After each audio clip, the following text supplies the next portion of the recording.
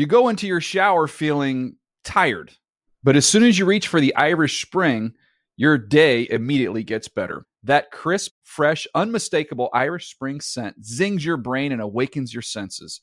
So when you finally emerge from the shower 37 minutes later, because you pay the water bill so you can stay in there as long as you want, you're ready to take on the day and smell great doing it. Irish Spring Body Wash and Bar Soap. Fresh, green, Irish. Shop now at a store near you. Hey, everyone.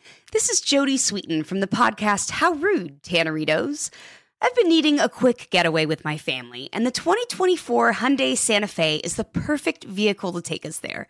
It has standard third-row seating, so I'm able to pack my entire family, plus pets, in the car, while also having enough room for our camping essentials. Available H-Track all-wheel drive will get us through any dirt trails, and available dual wireless charging pads will ensure we never have to worry about getting stuck with a dead phone in the middle of nowhere. Visit HyundaiUSA.com or call 562-314-4603 for more details. Hyundai, there's joy in every journey. You know that feeling when you walk into your home, take a deep breath, and feel new? Well, that's what it's like to use Clorox Scentiva. Because Clorox Scentiva smells like coconut, cleans like Clorox, and feels like energy. It'll elevate any cleaning routine to not just clean, but also make every room smell like a tropical coconut getaway. Discover how Clorox Scentiva's powerful clean and refreshing scents can transform your space. Get yours in coconut or other fabulous scents at a nearby retail store.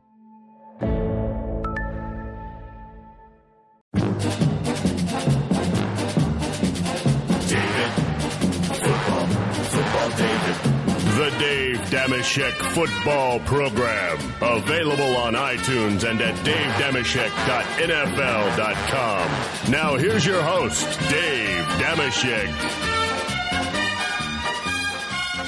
Hi and hello, football fans. It's your old pal Dave Dameshek. What's going down? Hope all's well wherever you are. Welcome to episode number 174 of the Dave Dameshek Football Program. Available, as always, on iTunes and at nfl.com/shek. S-H-E-K. Football season draws ever closer. Let's start talking about it with one of the true insiders here at the NFL Network and NFL.com. The man who runs the Around the League page at NFL.com. The main man. I don't know about insider. Why are you not in inside? Can I introduce you first? I'm inside the building, sorry. Greg Rosenthal, that's what I was going to say. Don't poo-poo. I'm trying to pump you up, and right out of the gate, you undercut yourself. Don't undermine yourself, fella. I apologize. But insider just makes it sound like, okay, I'm on the phone with all the GMs. Yeah, I guess. I'm not really that guy. Well, Around the League, as I always say, it's all the news. If you're a football fan and you don't look at Around the League, and I know it sounds like I'm shilling for a product that here at the NFL, but I really, you guys, if you're a football fan, this is you guys obviously weigh in on everything under the sun as it relates to pro football and beyond. And as I say, you do it with a bit of mirth. That's why I'm excited to hear the newest podcast at the NFL, and it's the Around the League one, replacing the Debate Club. Now, listeners of this podcast will know that Misters Hanzus and Sessler have been steady contributors on this show with their Debate Club. We've enjoyed having Rosenthal in here as well. Now you fly away onto your own podcast, and it's underway now. It's already, people can find it. It has started. I love that I'm on here promoting. I'm loving all the nice things you're saying.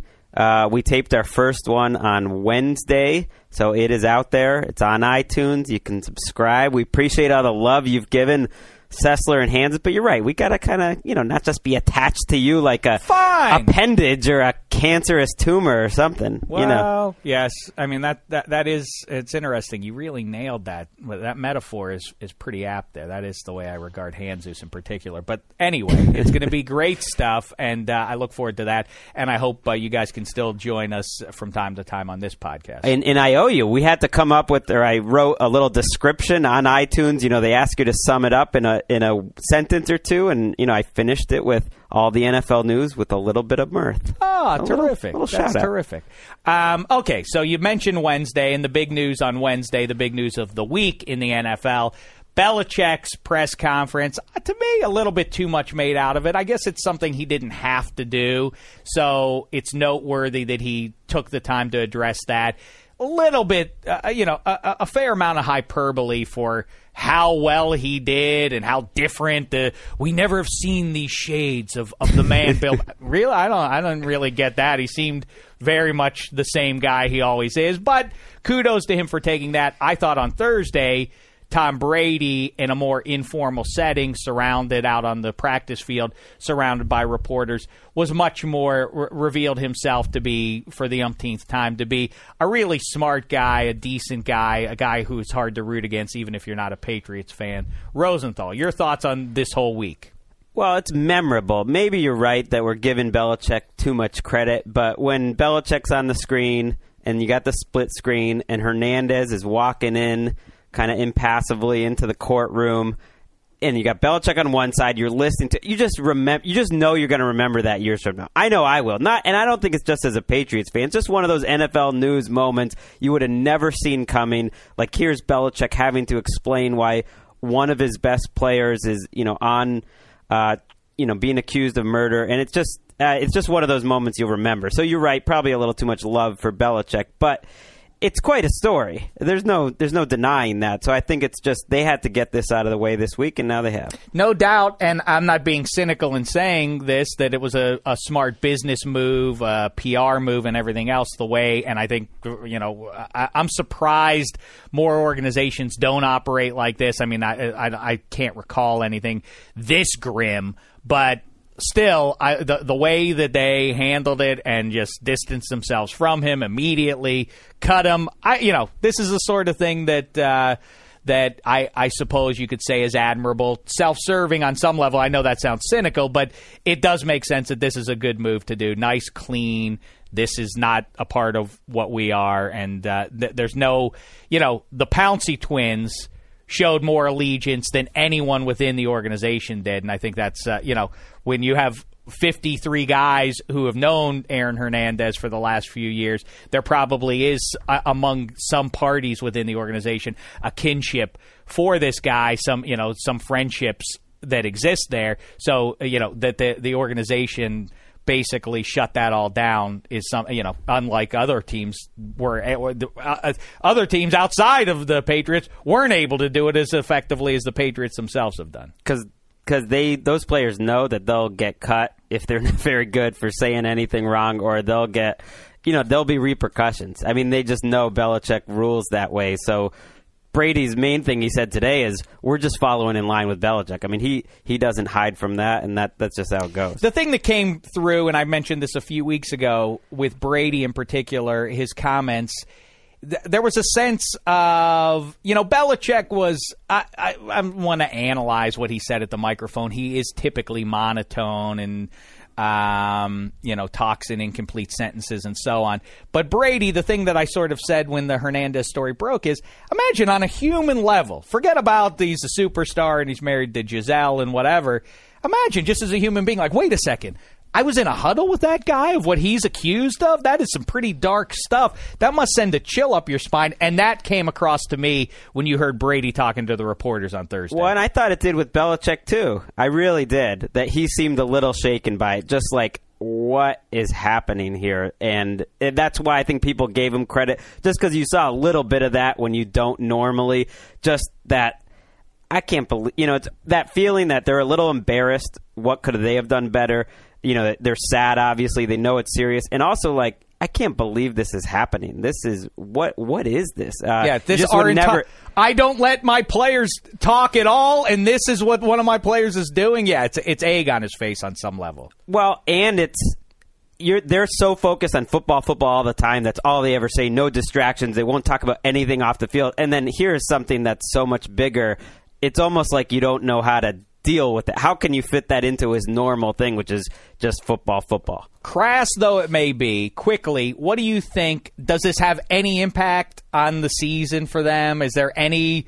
I mean, obviously you lose a pass catcher, but I mean, in terms of mentality, is there anything that because I've heard some people say this is going to bring the team to, is it? I don't know. Why was it going to bring the team together or drive a wedge? I think practically you lose one of your two best pass catchers, that's an issue. But beyond that, any thoughts on it? My big takeaway from Brady's talk with the media today was we're not going to use Aaron Hernandez in this as an excuse. Whenever they brought that up, he said, the people in the locker room decide how this season's going.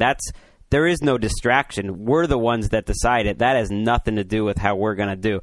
The Patriots have done that better than any team, and I don't see why they couldn't do it. It's a huge loss on the field in a season where they, need pass catchers, so I think that can't be ignored, but the Patriots have shown more than any team that you can make do with some weak position groups, right? Yeah.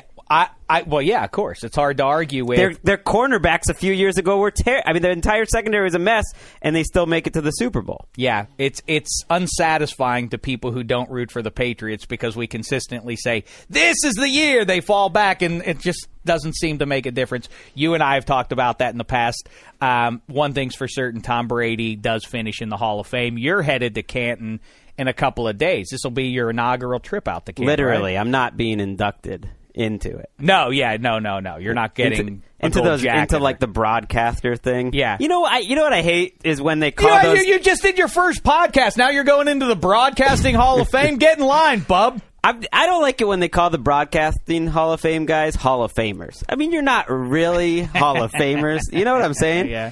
You're in a wing there. You got an award but you're not. Maybe they should just give you like a golden microphone and not a gold jacket to somehow create that separation. But yes, I'm going next week. I'm excited. Elliot's going as well. We'll be covering the game all the week. It'll be fun. Yeah, you'll get to see the Dolphins' new uniforms. That's what I'm most excited about. Hall of Fame game, like all preseason games, you get excited. Yes, it's back. Then you watch 2 plays, and then you sort of realize, yeah, I thought this was the real. It looks like the real thing. It feels like the real thing, but there's something off about it. Tune back in when it's September for me. But yes, that'll be a great time, and seeing the great Warren Sapp, among others, get inducted there. That reminds me to mention that the latest episode of the Sports Car, where someone jumps in the car with me and we take a spin around the streets of Los Angeles. Well, Hall of Famer Warren Sapp joined me, my main man, so that's a good time. Be on the lookout for that on NFL.com. Tom Brady is going to the Hall of Fame. A discussion we started earlier in the week, though, is this. We're sort of in an interesting spot, and we've talked a great deal about it this offseason.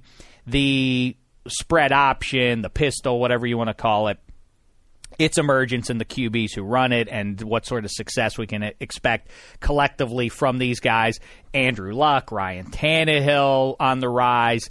So this now, it's hard to project, obviously, how many Super Bowls any of those guys are going to win. That takes a lot of speculation.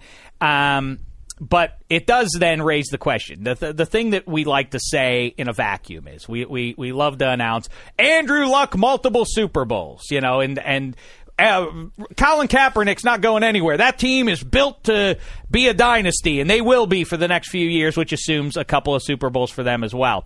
Well, then this means, and they only hand out 1 Lombardi every year, so it makes it impossible that all these guys are going to win multiple Super Bowls, as everyone loves to just shout from the mountaintop, he's the best and he's going to win a bunch.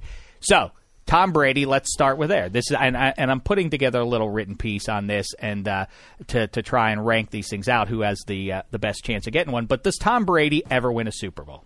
If I had to say yes or no, then no.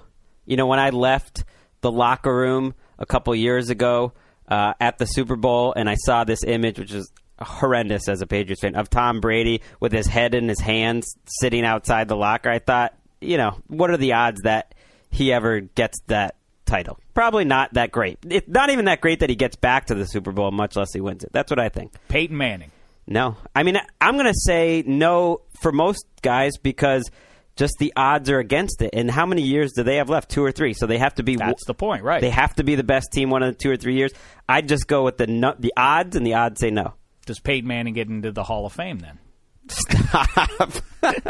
By the way, does Eli Manning go to the Hall of Fame? Yes. You think Eli Manning's a Hall of Famer? I don't know if I would vote for him if I had a vote. certainly right away, but I think he will be the type of guy that gets in. Maybe not the first year, maybe not the second, but pretty early on. Yes. Listen, the correct answer is yes. With the exception of Jim Plunkett, you win 2 as a quarterback, you go to the Hall of Fame. Sorry for people out there. He's going to the Hall of Fame, and you may not agree with it. Ben Roethlisberger's going to the Hall of Fame. But Roethlisberger's different. Roethlisberger's been a top 5 quarterback most of his career. Eli Manning has not. I know, but people do not generally consider Ben Roethlisberger one of the 5 best quarterbacks. Well, they should, over his career. You and I do. A lot of people do, but there are a lot of smart people who exclude him from that group. Most recently, Ron Jaworski did. He put Joe Flacco way ahead of him, which is to me a silly thing. But anyway, Ben Roethlisberger, will he win another Super Bowl? I'm going to say yes, because I think he has more years left than the others. He plays for a great organization. He'll have more swings at the bat. And as you know, I'm a big Roethlisberger believer. I still think he has that one MVP season left in him. People think he's just on the downslope, but I still think his prime's going to last a little longer. I think this might be it. This might be the year. I think that Ben Roethlisberger was on track for exactly that, an MVP type of season. Obviously, he wouldn't have beaten out Adrian Peterson or Peyton Manning, given what their return from injury. But Roethlisberger was having a terrific season. That being said, though, he doesn't have a legit number 1 receiver this season. So that unless Le'Veon Bell, transforms, and there's a chance that they will turn to power football. This year probably ain't the year. And Ben Roethlisberger, to me, is a guy who, as effective as he's been, if you expect him to stand in the pocket and sling it and win games consistently, I think he's going to disappoint on that front. He has to have the option to move, and the older he gets, the harder it's going to be for him to be running around back there. There is an argument to be made he'll get worse faster. I think people expect that. I expect him to adjust. I think he's gotten smarter as he's gotten older, and he'll still be a top quarterback. So he's one I'd like to win another title. Tony Romo. And he could do it this year. Why are you dogging on the Steelers? I mean, it's a good team. Because I think the Bengals win it's personal thought that the Bengals are the best. They're going to win the division. The Ravens are still obviously a relevant team that has a chance to at least contend for the division crown. So, listen, it's a tough road to hoe for that Steelers team to overcome the fact that they don't have a tight end. Every other team has 1 or 2, has at minimum 1 good tight end. A lot of them have 2. You get Heath Miller for the second half of the year with the playoffs, they'll be fine. Yeah, coming back from knee injury, he's 31. Yes, we can certainly expect him to be gangbusters athletically at the tight end spot there. Yeah, I have my doubts about what that offense is capable of, but we'll see if Le'Veon Bell returns them to just being a team that grinds the clock and really, really pounds you into the ground. But then that assumes the defense is going to rise up and be good, too. They have a lot of questions, too, in the secondary especially. Anyway, what about Tony Romo? No. Never gets a Super Bowl. I mean, he's only won 1 playoff game, and I don't blame that on Romo, but the problem there, to me, has been the owner, and that's not going to change anytime soon, so no. All right, so no Tony Romo. I don't even think, it'd be a little bit of a surprise if he ever got to a Super Bowl. Will Michael Vick ever get to a Super Bowl? No. Will he start this season? Yes, but if you're struggling to win jobs over Nick Foles, that means you're towards the end of the line, and this is probably his last best chance. What do you think happens with that Eagles team? I think they're going to be a playoff team, which probably I'm going to have to cancel out the rest of the NFC East either, because I think that division only gets in 1, and I like them to kind of surprise people and Vic to play well and be the kind of a 10-6 wild type of team. I like them. All right, what can we expect out of the Around the League podcast? Well, we'll actually talk about football, unlike, the Dave Dameshek football program. I don't know what that's supposed to mean, sir. We talk plenty of football here. What have we just done for the last 15 minutes? I'm kidding. We're going to be more focused, kind of like the site, on the news of the day, a little bit of everything. It'll be a reflection of what's on our site. So we're going to be 3 days a week, so we're going to hit the news of the day, give our analysis, our spin, and it'll be a little more, regular and, some mirth thrown in too, Monday, Wednesday, Friday. You can look for it starting right now, correct? Yeah, that's the schedule for training camp. Hopefully people listen to it, and then maybe we can convince them to do even more. I think it'd be good. It'll just be 25, 30 minutes. Not going to be too crazy because we got to, still write about the news, but it should be fun. Yeah, that'll be perfect. Yes, it sounds like the perfect companion to the way the Around the League posts go. Short, to the point, and but still room for a little bit of mirth always sprinkled in there. All right, Rosenthal, have a good time in Canton. You know what we should do? I said this to you in the hallway the other day. What's a fun thing to do is to just look at the NFL Network's top 100 players of 2013, and you start going through it and just name whether or not these guys are going to the Hall of Fame. I started to do it last night, as a matter of fact, when I knew you were coming in. And it's funny because the first 20 names are, obviously you have to make some leaps of faith that these guys aren't going to get hurt. But assuming that they don't have devastating injury, the first 19 or 20 names are sort of like, yeah, that guy's definitely going to the Hall of Fame. The first one you get... Aldon Smith? Joe... Well, he's on track. He's statistically his first 2 seasons. I know. I am assuming a great deal. But even injury-wise, I wouldn't say yes for him, for instance, because too many things can happen. Well, you're just not that good. You're just not that good. I'm being glass half full that he's not going to get hurt. But that aside, the sack numbers are hard to argue with. Right, but it doesn't just because he did it for 2 years doesn't mean he's going to do it for 8 or 9. That's all I'm saying. I'd like to see the statistical evidence of a guy who, in his first 2 years, puts up, what does he have, 33 or something sacks in his first 2 years? How many guys have just all of a sudden fallen off the table after coming out of the gate like that? Probably not many, but all you got to do is fall off to 10 a year or something, and then gets interesting. Anyways, well, so yeah, the first few, and then the first name you come to where you sort of think, I wonder if he'll go is Joe Flacco. Then you get further down. That's the first name you get to on the thing. I thought, this will be so compelling to do this with Rosenthal on the podcast. Let's just start naming the name, and then you get 10 in. You're like, all right, they're all in. Those guys are all going to the Hall. But Aldon Smith. Accepted, but I hear what you're saying on him. But you're taking a leap of faith that J.J. Watt is going to continue to be relatively dominant. But anyway, it's a fun thing. Maybe we could do it. I think it's a great future podcast. Maybe we could do that on the podcast. Maybe we could do it on the Around the League one. That's right. I'm coming into Studio 66 and doing it here. Do it. All right, you're welcome. Crossover potential. All right, that's what we could do. That's exactly right. Remember when Laverne and Shirley went on Happy Days? That's before my time. You're an old man. Show me up. What a creep.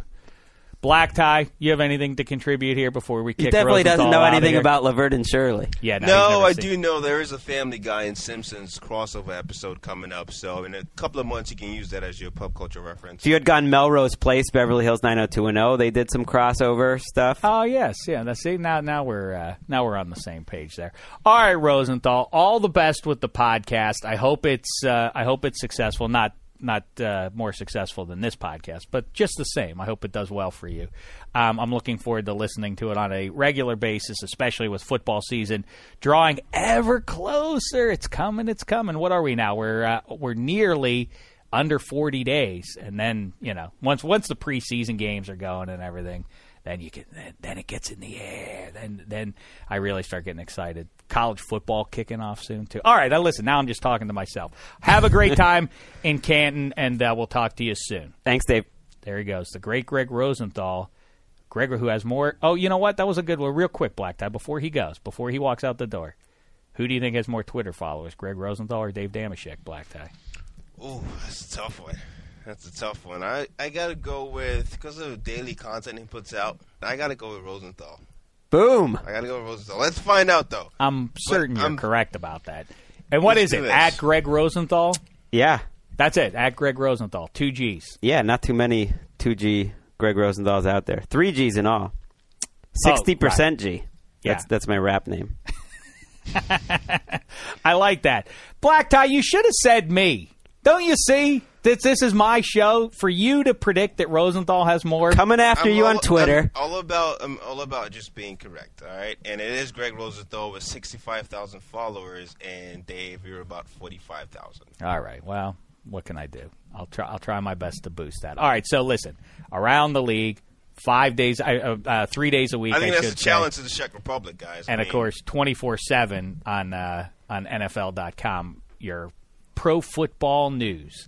Yes, that is right. That's a challenge to the Czech Republic. Follow Czech, comment on Twitter, on iTunes, hashtag DDFP, and get and all the either followers unfollow or at least berate Greg Rosenthal consistently on Twitter. That's what he deserves. Follow Rosenthal and around the league. Just fine, follow him if you want, but berate him at the least. Make it unpleasant for him to go on Twitter.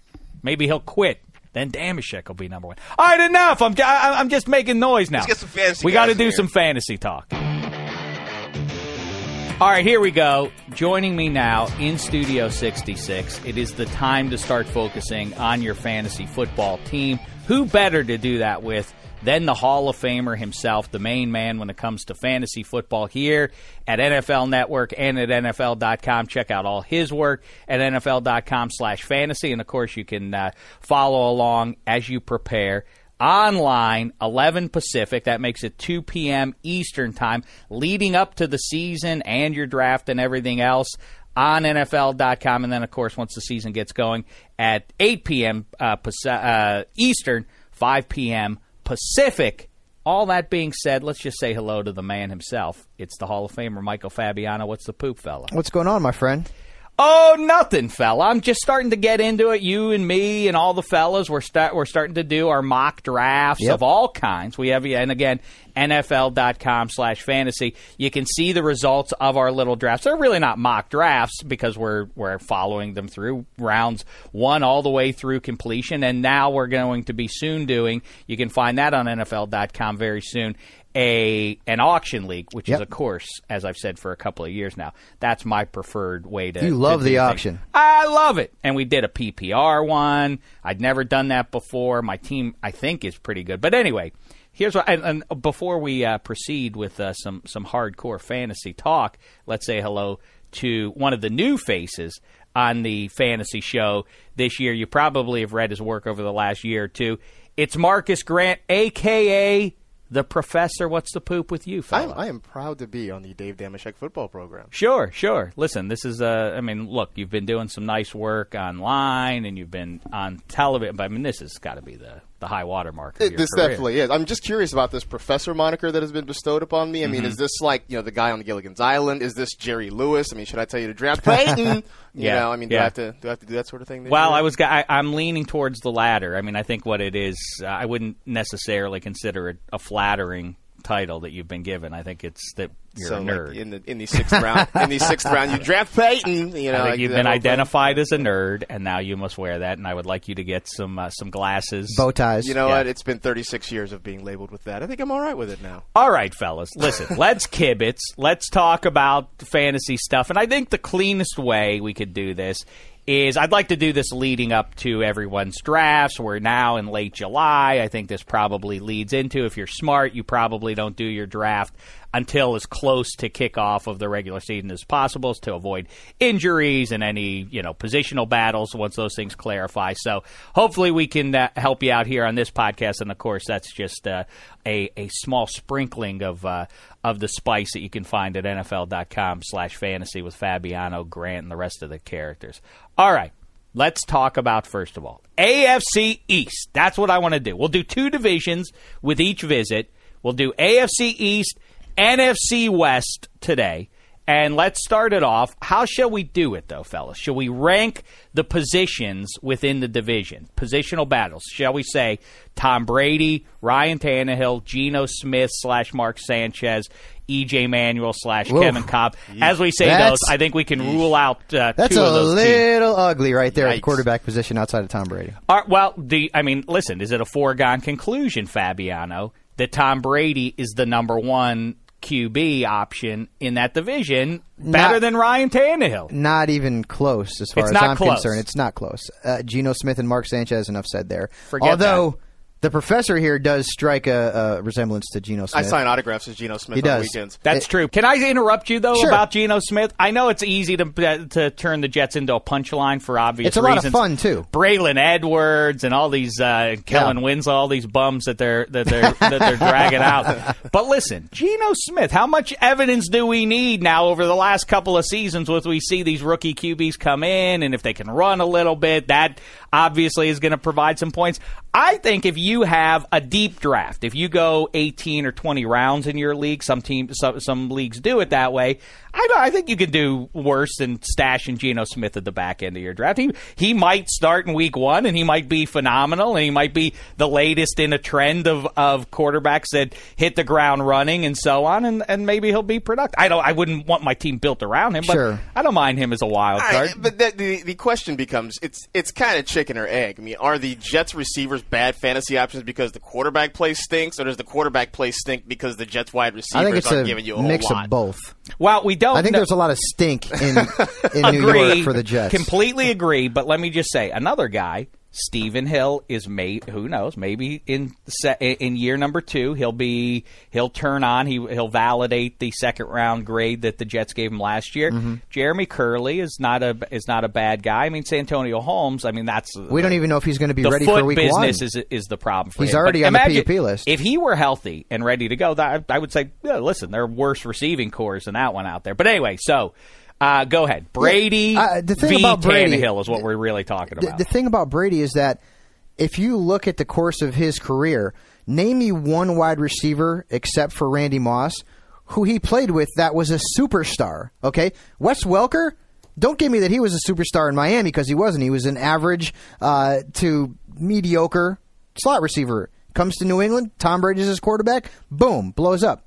You guys have any other wide receivers? So Danny Amendola, he's got to stay healthy, of course, but he could be a 100-catch guy, 90-catch guy in that offense. They're going to find someone else in there. Rob Gronkowski's not out for the entire season. He could be back in week 1, maybe week 2. We'll see what happens, but he will be there. And they've got some veterans in there, like Michael Jenkins is on the roster. They've got Aaron Dobson, the rookie, Kembrell Thompson, who a lot of people are talking about. So you've also got Shane Vereen, who's going to catch the ball in the backfield. Did Brady lose some value in the offseason? He certainly did. Is he still a top 5 fantasy quarterback, at least in my opinion?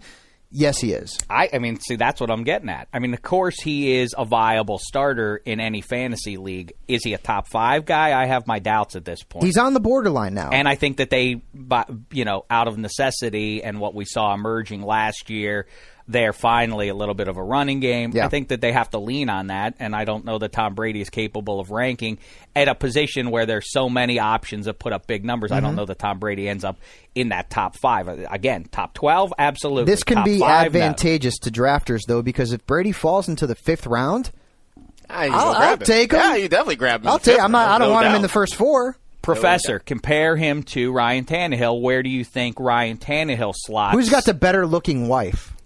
Ooh, that's a tough call. That's a tough one. That's an interesting question. Honestly, I am not as much a fan of Giselle as a lot of other men out there. Me either. So I would have to go with Tannehill. He made a mistake, did Brady. I contend by getting rid of the Bridget Moynihan. I was watching iRobot last week, and I'm like, gosh, that Moynihan is a fox. I would draft her in my fantasy league. Either way, it was a huge upgrade from Tara Reid. He did a good job there. He was with Tara Reid way back when Drew Tom Brady was with Tara Reid. Yes, when Drew Bledsoe was still a thing. Tom Brady was actually dating Tara Reid. This must have been before Sharknado. Way before Sharknado. Yeah. Yes. Wow. Yes. Talk about Ryan Tannehill. What do you think about it? Where do you project him realistically? Ryan Tannehill, he might creep into being a number 2 quarterback. And I think into a number 2? Possibly. Possibly. Wow. And a lot of that depends on, I think, what happens in camp between he and Mike Wallace. The early returns haven't been great. There's been a lot of talk of him overthrowing Wallace, the two of them not connecting. But, he is a dark horse as a sleeper this year. I mean, he's got some wide receiver help. I mean, along with Wallace, they still have Brian Hartline. A lot of people like what Lamar Miller has to offer in that backfield. And if they can get some semblance of an offense together, then I think a lot of people start to look at Ryan Tannehill, but I think he's definitely squarely in the sleeper category. Nobody's fighting anybody else to get Ryan Tannehill right now. I kind of disagree with you on that. I think Tannehill is a guy, like I say, who can run around a little bit. That's obviously pretty valuable to have that going for you. And I refer to their in-state compatriots there, the Tampa Bay Buccaneers. This is one of the things I always sort of point to. The benefit of Mike Wallace getting to Miami is Brian Hartline now is slotted where he should be naturally. When you look at when Brian Hartline is expected to be your number one guy, you're going to suffer. Similarly, I think the Steelers are in a little bit of trouble looking at Antonio Brown now as a number one. When you can slot a guy where he belongs as the second receiver, and you have a legitimate star. Look what happened in Chicago last year with Brandon Marshall and the guys underneath it. The Mike Williams in Tampa got back to where he was in his rookie season because you placed a legit number one there and Vincent Jackson there.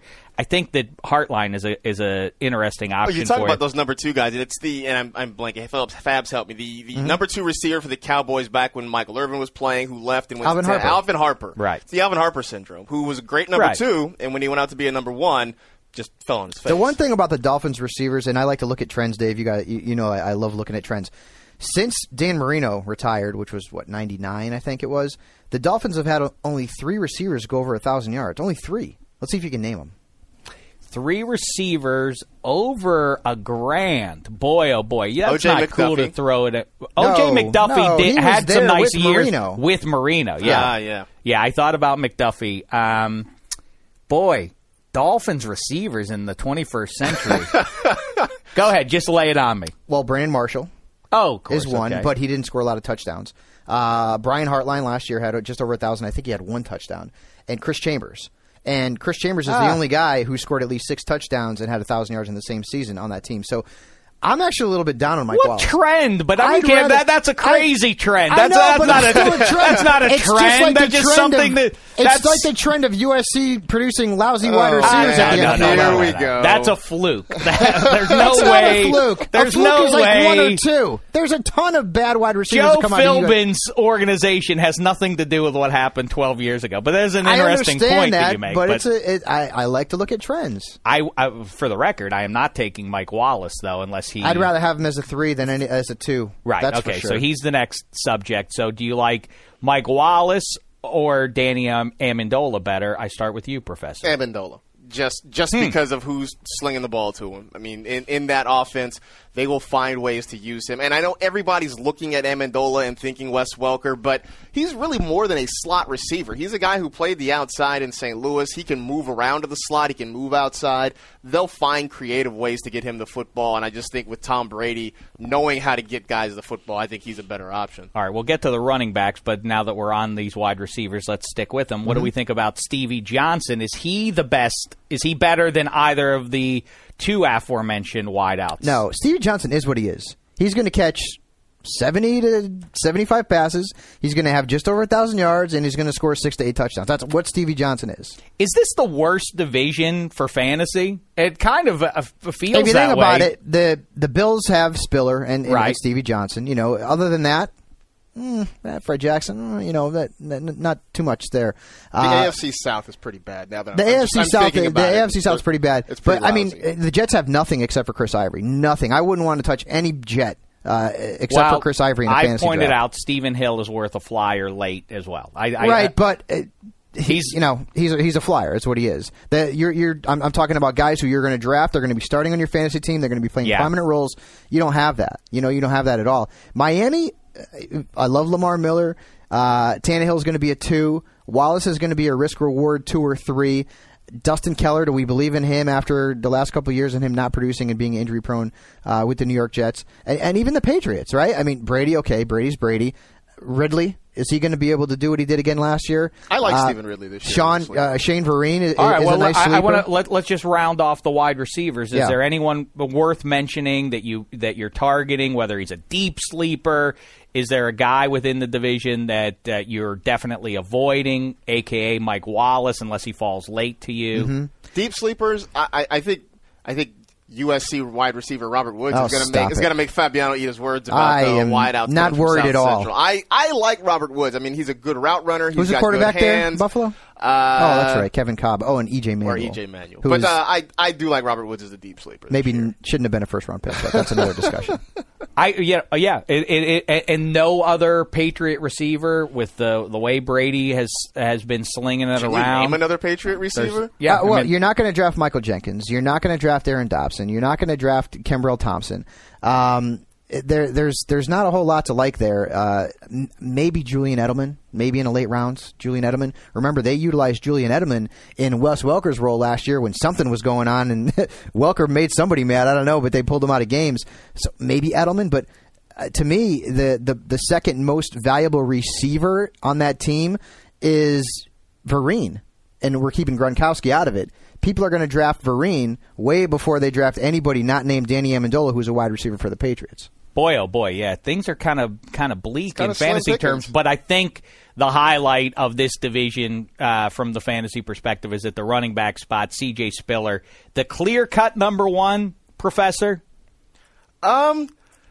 Yeah, I would say he's the clear-cut number one. I mean, I'm thinking about this. I would say that of the divisions, this might be the deepest running back division in It's interesting, fantasy, yeah. right? I mean, because you've got C.J. Spiller, who, as long as Doug Marrone and that offense is smart, they're just going to feed him the ball as much as possible. He's their most productive option. But, I mean, you look, Fred Jackson. Well, he's not a 300-touch guy, He's not a 300-touch guy. But Fred Jackson ends up being a really good handcuff to C.J. Spiller, if that's who you draft.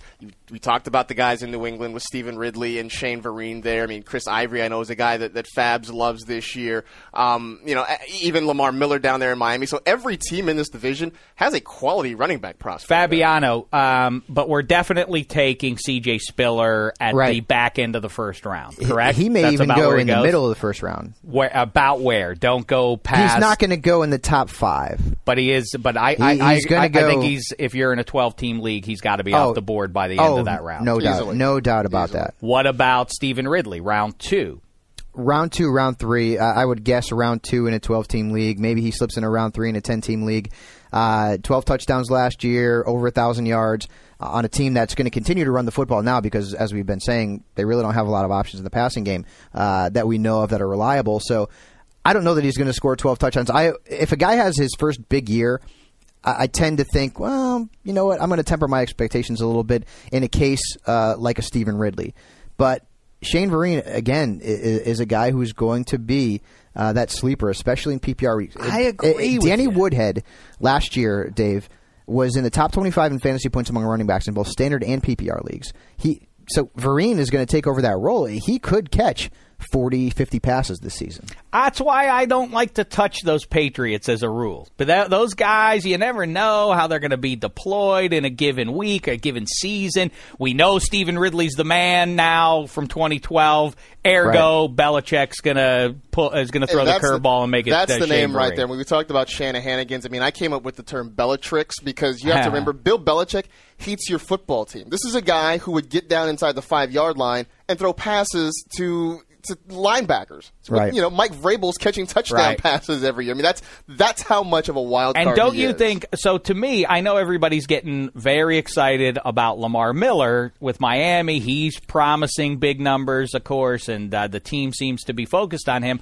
But what about the Daniel Thomas factor? Is that something, to me, I could see them going to the hammer when they get inside the 10-yard line, taking away those valuable touchdowns from you. Lamar Miller might have a nice year, but I don't necessarily consider him. I certainly don't consider him a number one, and I can feel that there's something in the air that tells me a lot of people are getting overly excited. You about can get him now. as a 3 right now. His ADP on that's true, NFL.com then is you're in around good shape. 6, and if you have the strategy that I have, I'm not touching a quarterback in those first 6 rounds, so I'm going to have probably 3 running backs and 3 wide receivers at that point, or 3 running backs, 2 wide receivers, and a tight end. Lamar Miller has everything going for him. Featured back. Miami, Florida pedigree. A lot of good running backs come out of the U. Mm-hmm. Frank Gore compared him to Clinton Portis. Speed and just his athletic skill set. He's got the easiest schedule among running backs based on fantasy points. And, he's a young guy. There's no wear and tear on this kid at all. He didn't carry the ball more than any much other at all. position. That's what you want. You want you want these guys nice and fresh. Nice and fresh. And I wrote this in my beginners column for fantasy owners. You want to go after upside. People get all caught up in names. You know, like when Chad Johnson was with the Patriots. Oh, Chad Johnson, and now he's having Tom Brady throwing the football, and his value is going right through the roof. He stunk. Somebody in your league in 2013 is going to take Michael Turner, even if he's not on the team. Exactly. They're always those usual upside. No doubt about it. Like Randy Moss didn't deserve to be drafted in fantasy leagues last year. He still got picked up in some leagues because of his name value. And then lastly, what about then, Professor? Talk about Chris Ivory, another guy who people are getting very excited about and ignoring the fact that it's going to be the Jets offense that he's a part of. It is going to be the Jets offense, but I think this is the year that Rex gets back to ground and pound, so he's going to have plenty of opportunities. The one caution I would have about Chris Ivory this year is sample size, and everybody talks about his yards per carry average, and it looks fantastic. It's over 5, but he was in a situation in New Orleans where he was fighting for carries. So, it's just a matter of whether he can hold up to the rigors of a 16-game schedule. But in terms of getting the football, he's going to get plenty of chances to run it. He may get plenty of chances to run it down even near the goal line. But, just don't bank on this guy to carry your fantasy. Let me give you a few nuggets here, though. Sean Green, would we all agree that Sean Green is not as good a running back as Chris Ivory athletically? But they're very different kind of running backs. One's a big back who can handle 20 carries week in and week out. I don't buy the Chris Ivory. Until I see it, I don't buy the Chris Ivory's a guy who But can we agree that athletically this kid has more upside? Of course, yeah, he's a burner. Sean Green finished 15th in fantasy points among running backs last year in basically the same offense, okay? He was inconsistent as heck. He drove you crazy, but 15th in fantasy points among runners. So he's a mid-level 2 in a 10-team league. Chris Ivory has the potential to be better. He has the potential to be right outside of that top 10. He's going to see goal line work. Mike Goodson, we assume he's going to continue to be with the team after his off-field shenanigans. See. But I mean, they don't have anybody else back there. Bilal Powell, Joe McKnight. Come on, another USC guy. I knew it was coming.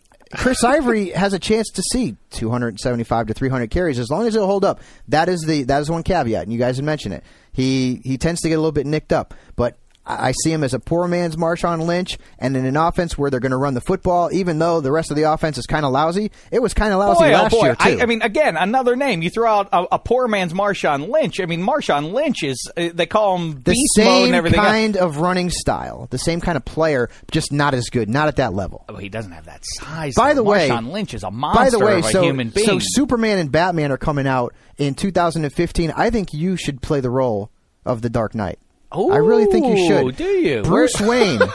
I tweeted this out. And there was radio silence from Dave Dameshek. I said Dameshek should be Bruce Wayne. I really do. You did. You started an online campaign. And I know I totally went off the rails here, going from the Patriots and the Jets to the new Batman Superman movie. I appreciate it. But Dave Dameshek as Bruce Wayne, what do you think?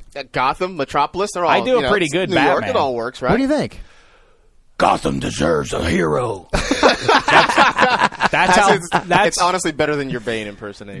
How dare you, sir? Don't you dare do that to me. Let's see. Hey, listen, fella, I'm Batman.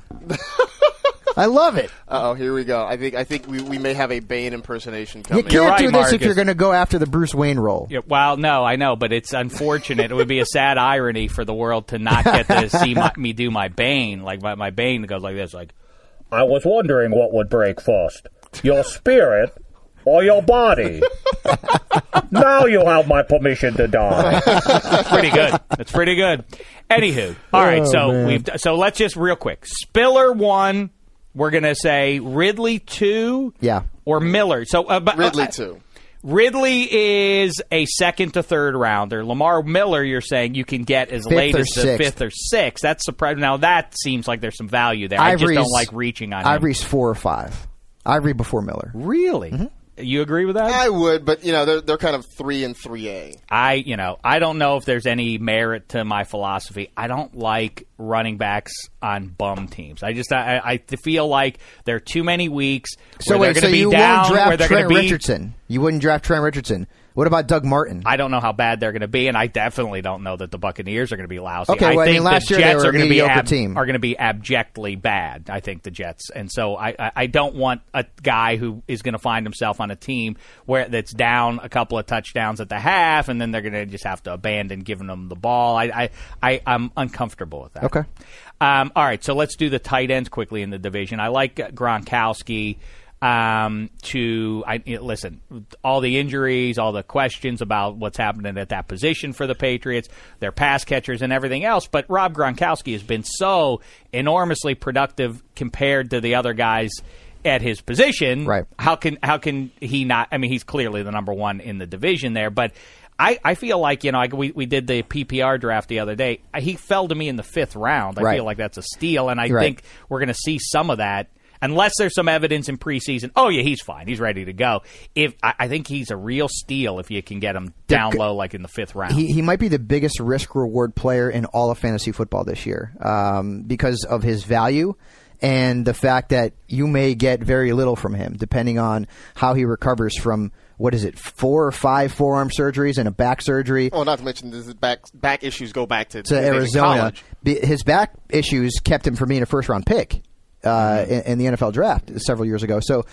But I think in the 5th round, that's where you say, you know what, I'm taking a chance on this guy because he is, for all intents and purposes, their best fantasy receiver. When he's healthy, he is the best guy out there. It's him and then it's Amendola. But we have to worry about these injuries that he's coming back from and the surgeries. We'll see how tough this guy is, and hopefully for the sake of fantasy owners, he can come out there, if not in week 1 or week 2, very close after that, and put up some pretty good numbers. Beyond that, I think the rest of the tight ends in the division, you can just reach your name in a hat. You don't want Jeff Cumberland? And, pull out a name. You know what? I do like Fabiano mentioned him earlier. I do like Dustin Keller, as a matter of fact. He's an athletic guy. Let's optimistically say that his inconsistency, injuries aside, his inconsistency can be attributed to Mark Sanchez throwing him the ball. This is an athletic guy at a position that he can run down the middle of the field based on the rules. I think Dustin Keller is a decent guy. And I believe he's in a contract year. He only got a 1-year deal, so he'll be playing for pay. All right, let's go to the NFC West now. I think most people look at it as arguably the toughest division in the NFL. Isn't that for amazing? 2013. Isn't yeah, that it amazing? is. I mean, people make their jokes. I mean, remember, it wasn't very long ago. 7-9 won that terrible. thing. It was the NFC The Niners were terrible. The Rams are terrible. Seattle. Yeah, it's remarkable. Unreal. But as a side note, the NFC South, don't sleep on that. If the Panthers are okay, and I think they're going to be at least that, I think that division, and you mentioned the Buccaneers, I think that might be a sleeper as your toughest division there, plus with the Falcons and Saints. But anyway, we're talking NFC West now. Colin Kaepernick, Russell Wilson, who is the better option? I start with you, Professor. Colin Kaepernick. And it's close. It's certainly close, but I think Kaepernick is maybe the more polished of the two, and I think overall he's a more dynamic talent. I mean, Wilson is a guy who's mobile, who can run, but I don't know that being a running guy is necessarily part of his game, that part of makes him a threat. Mm-hmm. It's something he can do, but for Colin Kaepernick, you wonder on every play, is he going to tuck the ball and take off with it? Can he throw it? He's got that rocket arm. I mean, I don't know if you saw that first pitch he threw out at the Giants game. I think he threw it up there like 88 miles an hour. I used to be a pitcher. First pitch, yeah. So I like Kaepernick by a head in that one. Hey, I'm Russell Wilson, and I throw a sexy deep ball. All right. Thank you for the input, Russell. That's fine. Listen, Russell Wilson does have the better pass catchers at this point. No doubt unless about Michael Crabtree is ready to go from week 1. Fabiano, what do you think about, I mean, first of all, I know that you and I have sort of been in lockstep on this. 3 years ago, we said, you wait on a QB. Then you and I both sort of said, you know what, I think I'm going to go up and get a QB. And now we're back to our traditional point of view, which is wait on QBs. The position is rich instead. But Colin Kaepernick, where do you slot him among the position? Where does he finish? Right now, I have him 7th. At the position, and if I knew Robert Griffin III was playing in preseason games and was going to be 100% in week 1, I'd move Griffin ahead of him. But I like Kaepernick. You guys know I wore a Kaepernick jersey that was 10 times too big for me on NFL Fantasy Live last year. Once he got that job, I said, this kid's going to break out. He was my Tim Tebow of 2012. He lost a little bit of his luster to me when Michael Crabtree got hurt in OTAs. And who knows when Crabtree's coming back, if he comes back. And if he comes back late, is he going to be the same guy? I mean, Achilles injury for a wide receiver who's got to run and cut. There's all kinds of question marks there. But Marcus hit it on the head. He is a rushing quarterback. He can give you 800 rushing yards and 6 to 8 rushing touchdowns. And think of it this way, and I always like to use this analogy. Remember a few years ago when I was on Tim Tebow? First, you were on Tim Tebow, then you jumped off and I jumped on. And Tebow had a 45% completion rate. He was terrible, but he ran the football effectively. I know, because I'm a fantasy snob. I told you he would be good. Kaepernick, rocket arm, much more accurate than Tim Tebow has ever been or ever wishes to be. And he can run the ball just as effectively, if not more effectively. So Kaepernick is a guy who's going to be a top 10 fantasy quarterback. Again, I think I would have potentially put him ahead of Tom Brady if he had Michael Crabtree. But because he doesn't have Crabtree, I've got him behind Brady, and I've got him behind Andrew Luck, who we can talk about on another show when we talk about the AFC South. He is the next Aaron Rodgers. He is this year's Matt Ryan and this year's Matthew Stafford, circa 2011 for me. I love Andrew Luck. Well, I'll tell you, like I say, we wait on QBs, and you look at this division as an example as why you should do that, because Kaepernick or Russell Wilson, I think either way, you're going to be in good shape there. Percy Harvin now being injected into that Seahawks offense, along with, by the way, and we'll get to the wide receivers, but Sidney Rice to me is a guy who, when he is healthy, which is very rare when he's healthy, but when he is, he performs like a number one wide receiver. Look at the year he had. Now it's way in the rearview mirror, but look at the 1 year he had when he was right with Brett Favre on that good Vikings team, how good he was, and there were some flashes in the second half of last season where he really started to turn it on there. Imagine now you have a number one wide receiver in Rice, and then you put Percy Harvin out there with him. I mean, that's going to be a dynamite duo. So Russell Wilson can hardly fail, I almost feel like, especially playing behind that offensive line. And you've got Golden Tate still there, and you got Doug Baldwin still there. Zach Miller at tight end, who came on a little bit towards the end of the season. At the very late, he has got a multitude of weapons in that passing game. The only thing that can help or can hurt Russell Wilson is Russell Wilson, to be quite honest with you. I agree with you, and there's that second-year regression that's hard to argue against. But again, you talk about sample size, Professor, and to me, it's such a recent thing. It's a new phenomenon that rookie QBs and young QBs even get a chance to start games. People point to listen. It's 20th century thinking to say that a rookie QB can't come in and immediately be gangbusters, and as a result, so the second year regression thing is sort of a questionable thing to me, because how many guys have even been in that position until 10 years ago? You never saw it. What do you think, though, about Sam Bradford, this guy who is in a weird position, which is the 04 draft produces Roethlisberger, Eli, Rivers, and they, sort of set the world on fire. And then you jump ahead to Cam Newton and then the running and throwing QBs. In between there, the first overall pick, Sam Bradford, validated all the promise that people thought when he was coming out of Oklahoma with the Heisman Trophy and everything else, has a good rookie season, but then injuries and just pure lack of talent around him has sort of made him a forgotten guy.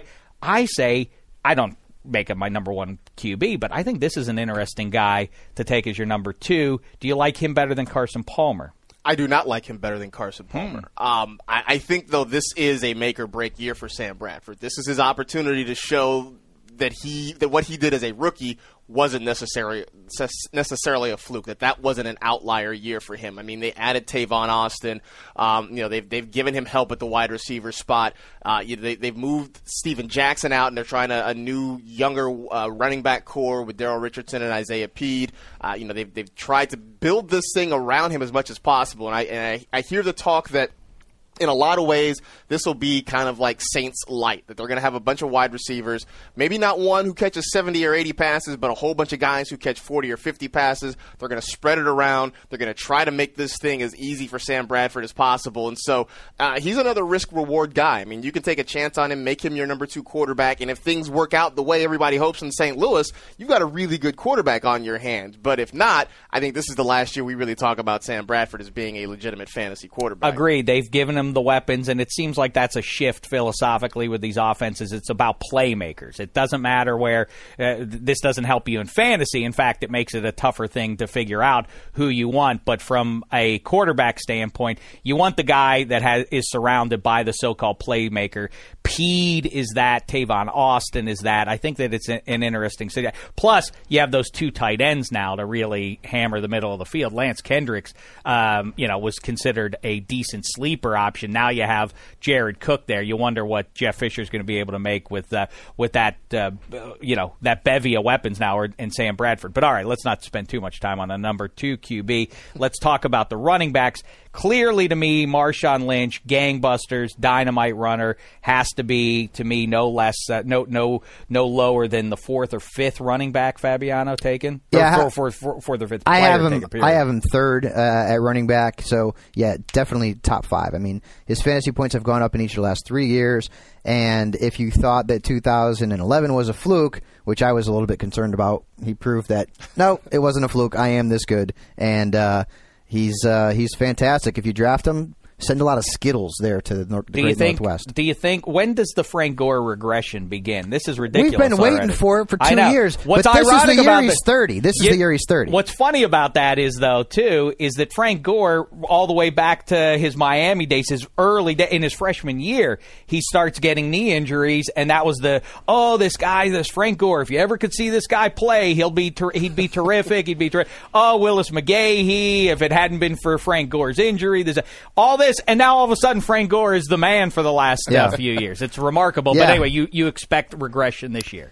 I wouldn't be surprised. I'm waiting for it to happen. It hasn't happened for the last couple of years like we thought it would. But you're not going to draft Gore as your 1. He's going to be somewhere in the 3rd, 4th, 5th round as your 2. He probably won't last to the 5th round. I would probably say 3rd or 4th I'd be round. Stunned if he could make I think 3rd or 4th round for Frank Gore.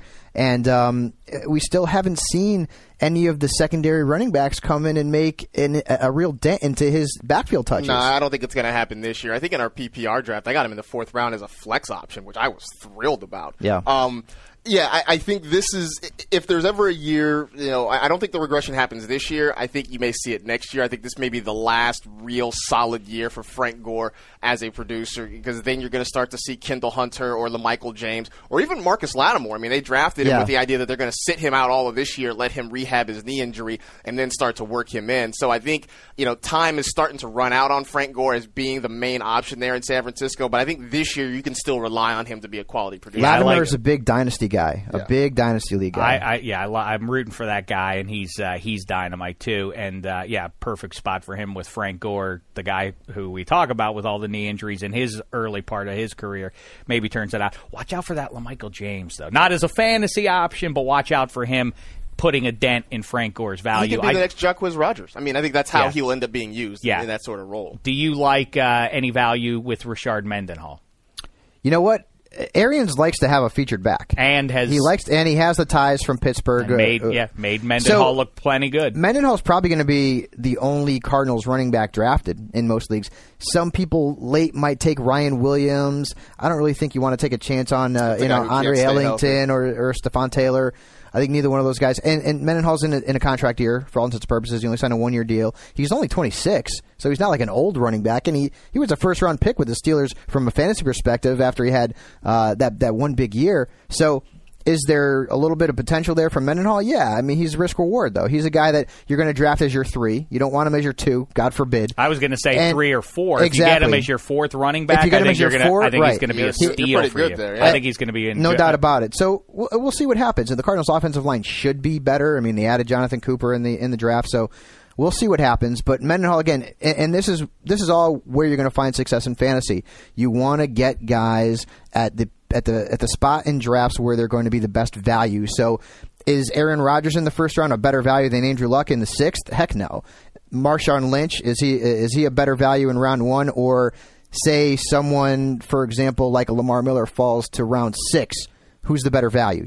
You're always looking for value, regardless of the position. So, Professor, where do you put Larry Fitzgerald? Where are you drafting him? Clearly, I would say, even with the now inclusion of Percy Harvin, and we'll see with Michael Crabtree and the other names out there, to me, Larry Fitzgerald is clearly everybody's on board with him returning to being the best receiver in the division. Well, nobody ever doubted that, but from a productivity standpoint, Larry Fitzgerald, what do you think? Where were you going to draft him this year? I mean, I think right now he's coming off the board in the 3rd round, and I think that's about right. I mean, if he had a theme song, it'd be Bob Marley's Redemption Song. I mean, this is his chance to bounce back.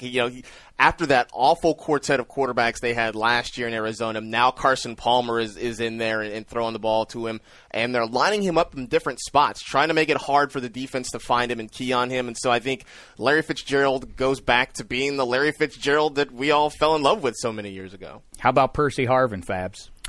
1,000-yard potential. Could potentially give you a couple hundred yards rushing. They're going to utilize him based on his skill set, and he's really versatile. I have him in the top 10 at wide receiver, so I think he's coming off the board somewhere in the second round, third round at the very latest. Do you think Anquan Bolden has any value? Oh, he does. As what? As a 4 or 5. As your number 4. As a 4 or 5. People have to remember that he hasn't had a 1,000-yard season in 3 years. Ever since he left Arizona, he was a good football player in Baltimore and clearly put up some pretty good numbers en route to the Ravens winning the Super Bowl last season. But he's not a good fantasy player anymore. He's mediocre at best. And great real football players you saw through the playoffs. Sure. Not a good fantasy I would say option. his biggest value fantasy-wise is probably as a red zone target, just because he's still big and strong and can muscle defensive back when you get to the end zone. But you're not going to want to be starting him as your 3 week in and week out. Do you like Tavon Austin, Professor? I like him as a sleeper, but the more I see and hear about what the Rams want to do, he's being overvalued in drafts, I like him. Agreed. I wouldn't take him until like round 8, round 9. If he's going before that, let somebody else have him. Michael Floyd, I kind of like at the back end of a draft as usual. Yes, maybe good deep sleeper. Like a number 6 wide receiver. I typically don't there. like Notre Dame offensive skill position players. No, who are indeed. drafted. No, that's a valid one. But I'll take a late round flyer on him. Yeah, a guy who can push the ball down the field. That trend is valid. Yeah. I know, but give me the last time a Notre Dame player on the offensive side of the football who was drafted. Okay, no, I'm not doubting that. I laughed because you say Michael Floyd and you said Golden Tate earlier. You know who's going to be good? You know who's going to be good? Well, no, because that's another addition to a good pass attack. Tyler Eifert is going to have is going to be a good weapon. Watch out for that Tony Rice. He's going to do something this year. Lastly, then let's just talk about the tight ends. For 2 years now, I have touted Vernon Davis. Yeah. People always say you Gronkowski. are a Vernon Davis backer. Well, people always say Jimmy Graham and Rob Gronkowski. That's the two. Those are the two. No. I say it's a holy triumvirate at tight end. You must include Vernon Davis. Stunk last year. He stunk, Dave. He was at the point where people were dropping him. I know he had some troubles last year, but I don't trust him, especially with Michael Crabtree. And here's the thing: Vernon Davis, he's not Mark Lemke of the Atlanta Braves at second base in the '90s. He is a dominant tight end, a great athlete maybe he's the best athlete at the position. And, given his size and strength and everything else, sometimes it's required for him to serve as a sledgehammer blocker. But in the postseasons, the last two, he has been nothing short of the best player, the best pass catcher, but at least that the Niners have. Your fantasy season's over already, and he already I get killed it, but you. that doesn't make any sense. There's no logic to it. That's just circumstantial. They happen to use him as a weapon in the postseason. The bottom line this year is he can be very productive. He puts up those 2 touchdown weeks for you. He's a great option. tight end 1 in fantasy, but if the position were deeper, he would be a borderline 1 or 2. I mean, that's just the last 2 years. So what round are you drafting? I don't want to touch a tight end probably until 7th or 8th round, somewhere around there, man. I'm big. I'm higher on him than Fabs is. I'm not as high on him as you are. I just don't trust him. I think the way the season ended, because by the end of the year, Kaepernick was looking for him more, and I think that's going to translate to this year. That he's going to start. But the same thing happened. This is what I agree. The same thing happened the year before, where he went off at the end of the year, there's no and then logic it didn't translate. to that. So he did it against the best teams. He was very productive against the Saints, and he was very productive against the Giants. He can't be a very good fantasy tight end. He has been in his space. I got trust issues with him. All right, I hear you. All right, listen, fellas, very quickly, bring me up to speed. Bring us up to speed on what Fantasy Genius on NFL.com is all Fantasy about. Genius is the coolest and the newest and the most innovative feature in the fantasy sports industry. Right now on NFL.com/fantasy, you can go and get real-time answers to your questions from millions upon millions of users within the Fantasy Genius community. Marcus Grant, I know he is a big fan of this. If you have a question about who to start or who to sit, you can put it into Fantasy Genius. If you want people to rate your lineup, you can use Fantasy Genius. And you can actually rate yourself as a fantasy expert, because you're going to get a fantasy leaderboard, a Genius leaderboard, where you're going to be calculated how often you're right, how often you're wrong. This is going to be so much fun for fantasy football owners. Unfortunately, Dave Damashek, Marcus Grant, myself, and Adam Rankin, our pals from NFL Fantasy Live, we can't get to all your questions. Here, Fantasy Genius, you can go and get your questions answered by millions upon millions of fantasy football fans. So NFL.com, and you'll find that there and on the fantasy page, NFL.com/fantasy. Fabiano, I thought you were going to say, you said unfortunately. Unfortunately, doesn't that put us all out of a job? Well, they can still watch us on NFL Fantasy Live and listen to us on podcasts just enjoy and read it while what we have can, to read. Right? Come on. We'll enjoy this for another season or two. And then we're done. Machines then are the taking over genius will everybody's jobs. That's right. Is that right? We all saw it. That's America. It is Terminator Terminator 5. It is. Skynet is active. It's self-aware. We're all in trouble. If it had just been Terminator, I'd say, well, that's just one person's opinion. That's one movie's opinion. But, then The Matrix. I mean, listen, the results are in. Our time here is limited. Yeah, I will say this. I mean, I know it sounds like, we're just here pimping one of our products. But honestly, Fantasy Genius really is very cool. And I found it, sometimes it's kind of a time suck on my day because I'll sit here and I'll just start clicking questions and answering questions. And suddenly 30 minutes have passed. I mean, and it's July. Yeah. Imagine as the draft It'll draws closer, exactly. and then once the season's underway. Yep. All right, fellas, looking forward to really kicking it into high gear here with you for another season. Professor, a great addition to the NFL Fantasy Live gang there. You'll be able to watch him Monday through Friday, of course, like I say, 8 p.m. Eastern, 5 p.m. Pacific once the season gets underway, but 2 p.m. Eastern in the meantime, online. What'll that be, 5 days a week? NFL.com, 5 days a week. 5 days a week of fantasy kibitzing. Pre-season fantasy kibitzing. Excellent. All right, fellas. Looking forward to it. And work on your Bruce Wayne. Wow. I'm telling you. Bruce Wayne, your time in charge of Gotham. That's not good. All right, I'm not going to do it anymore. All right, listen. Scram, the both of you. We're going to get out of here, too. Thanks so much for listening. We'll be back with more Hooey and Applesauce for you next week. We're bringing Elliot Harrison in here, another of the fantasy group, and I'm sure some other fun and surprises for you in the meantime. Thanks so much, football fans. It's been a thin slice of heaven.